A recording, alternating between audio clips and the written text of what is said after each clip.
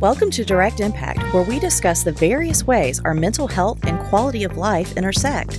I'm your host, Andrea Epting, licensed professional counselor, master's addictions counselor, and certified sex therapist. Think of our time together as focused self-reflection mixed with insight, passion, and empowerment. Now, take a deep breath.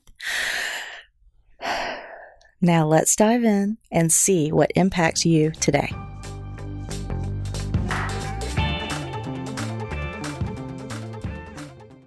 Welcome, welcome, welcome. This is Andrea Epting and the Direct Impact Podcast. I am so grateful to be here discussing toxic shame today because it's so important. And a lot of people still struggle to understand toxic shame and how it comes to be, how it comes to be held and stored, how it becomes toxic. And also, why we keep talking about it. We keep talking about it because it is the source of dis-ease and addiction for many, many, many people. And remembering on this podcast, if this is the first time you're listening to us, when we talk about addiction and when we talk about recovery and things of that nature, we are talking about recovering our authentic selves. And we are talking about separating and abstaining and recovering from unwanted behaviors and behavior patterns. Okay. So we talk about, yes, chemical abstinence in recovery. We talk about behavioral abstinence in recovery, and we talk about emotional abstinence in recovery, and a lot of, things that we want to break away from and have freedom and the opportunity to heal from traumas and wounds and really discover ourselves and who we are, who we're meant to be, what that purpose is. All right, so that's what we're about here. And it's also why we keep coming back to toxic shame, because it really is the core of who we have come to be out of trauma and out of wounding. And it creates a sense of dis-ease that is too hard to manage without numbing it, okay, or medicating it. And this is something that, over time, when you keep medicating it, you're reinforcing it. And when you keep medicating it, you're reinforcing it. And that is the way it is with a lot of trauma repetition, okay, or trauma reenactment, if you will.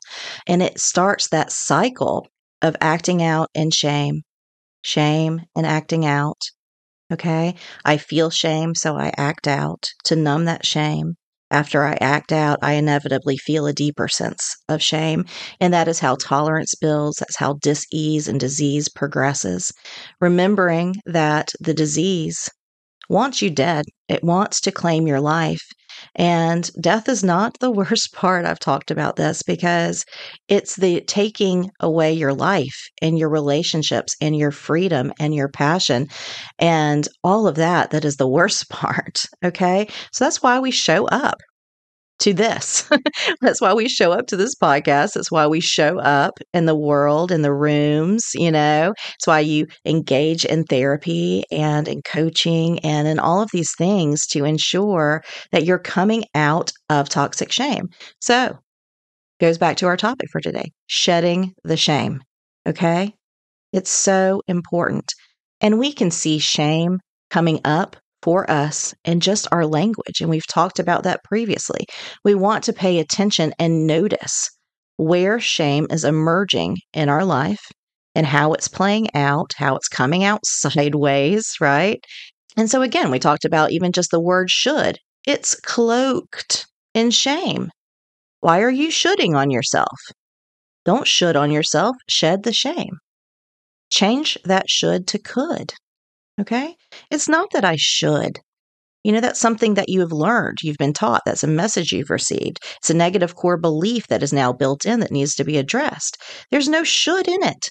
You could, and it is your choice. Okay? And through this process of healing, guess what? You get a choice. Not at first. Early stages of recovery for a lot of people, depending on how progressed the disease is, there's a period there in the first, 3 to 5 to 6 months where, choice is not always part of the equation. And that's why you have to lean very heavily on your support system. Okay. But when you move into a state of, recovery and prolonged, abstinence, you do have a choice.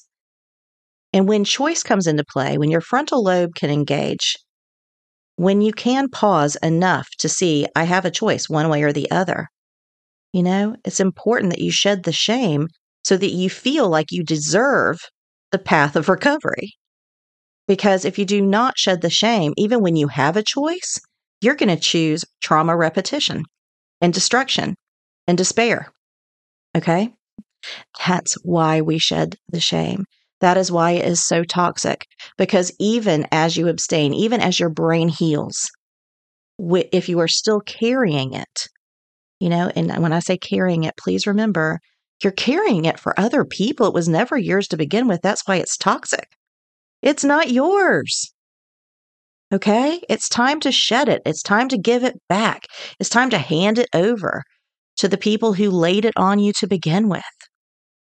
Okay? It's time to break this bondage of all of this intense loyalty to abusers. Okay? So like by holding on to toxic shame that you received from mom or dad or some other major caregiver or some other figure of authority, right?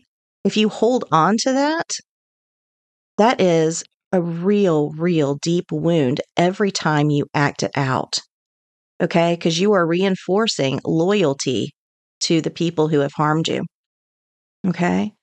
And so give it back, hand it over, let it go. I know this is a process and it involves a lot of deep trauma work. I am always going to recommend that you do this work with a professional, with a counselor, a clinician, a certified coach, a community, a 12-step program, a sponsor. Okay. We've had many episodes on what are healthy support systems. Okay.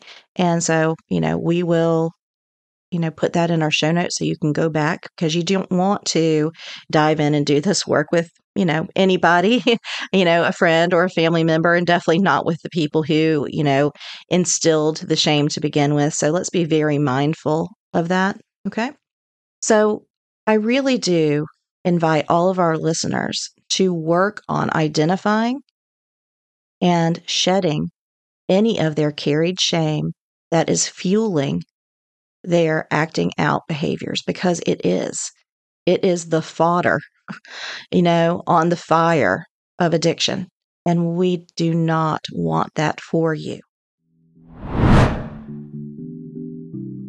All right, I want to tell you about Brain FM. Some days, our focus is stretched thin. Different sources of stimulation regularly wear on our attention. Working from home can obviously exacerbate these issues. At best, curated playlists can be a crapshoot. Whether they'll actually push you to be more productive, who knows?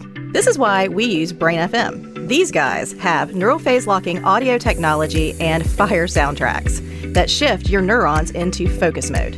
Visit brainfm.com. That's www.brainfm.com. Use the promo code Direct Impact for great discounts. That's Direct Impact with no spaces. Now, visit the link in our show notes.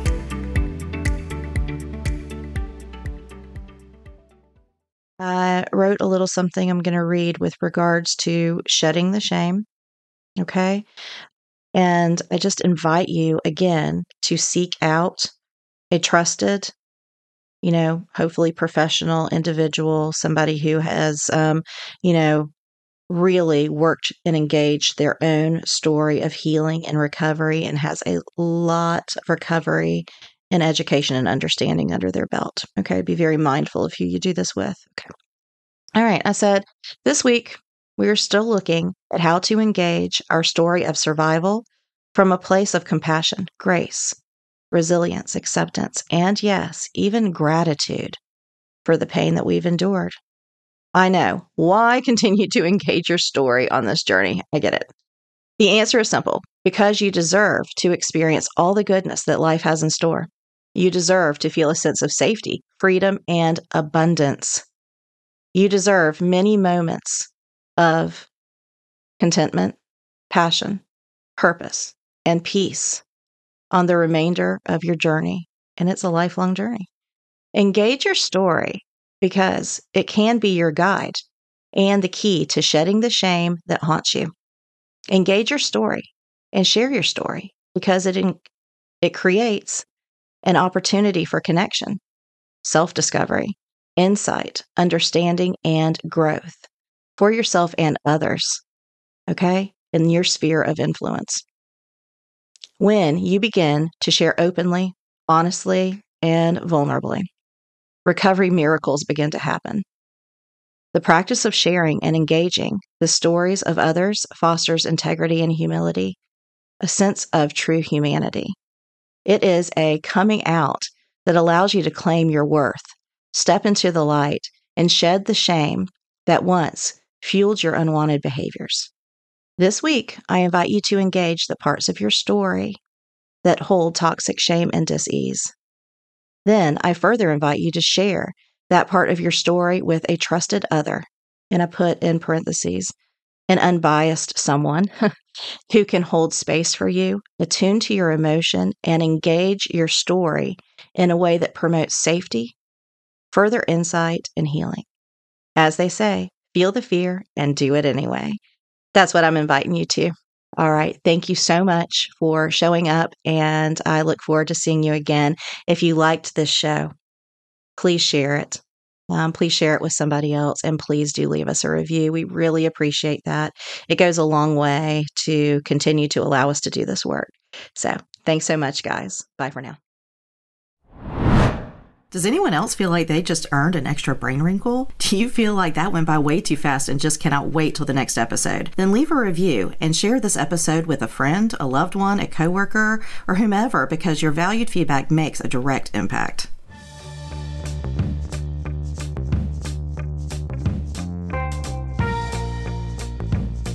Thank you for dropping in. Snaps to you, because you have made a direct impact by listening to this podcast. Make sure to follow us on social media and stay tuned every week for a new episode of Direct Impact with Andrea Epting.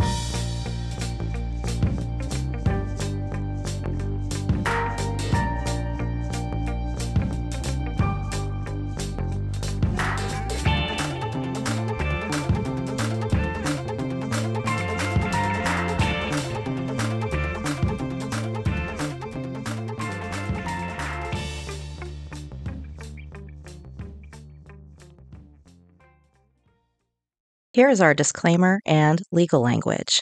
Yes, I'm a psychotherapist, but guess what? I'm not your psychotherapist, and I need to be clear that this podcast is solely for enhancement, education, and entertainment purposes only. It is in absolutely no way a replacement for professional counseling services. If you feel like you need additional support, we strongly encourage you to seek that out today.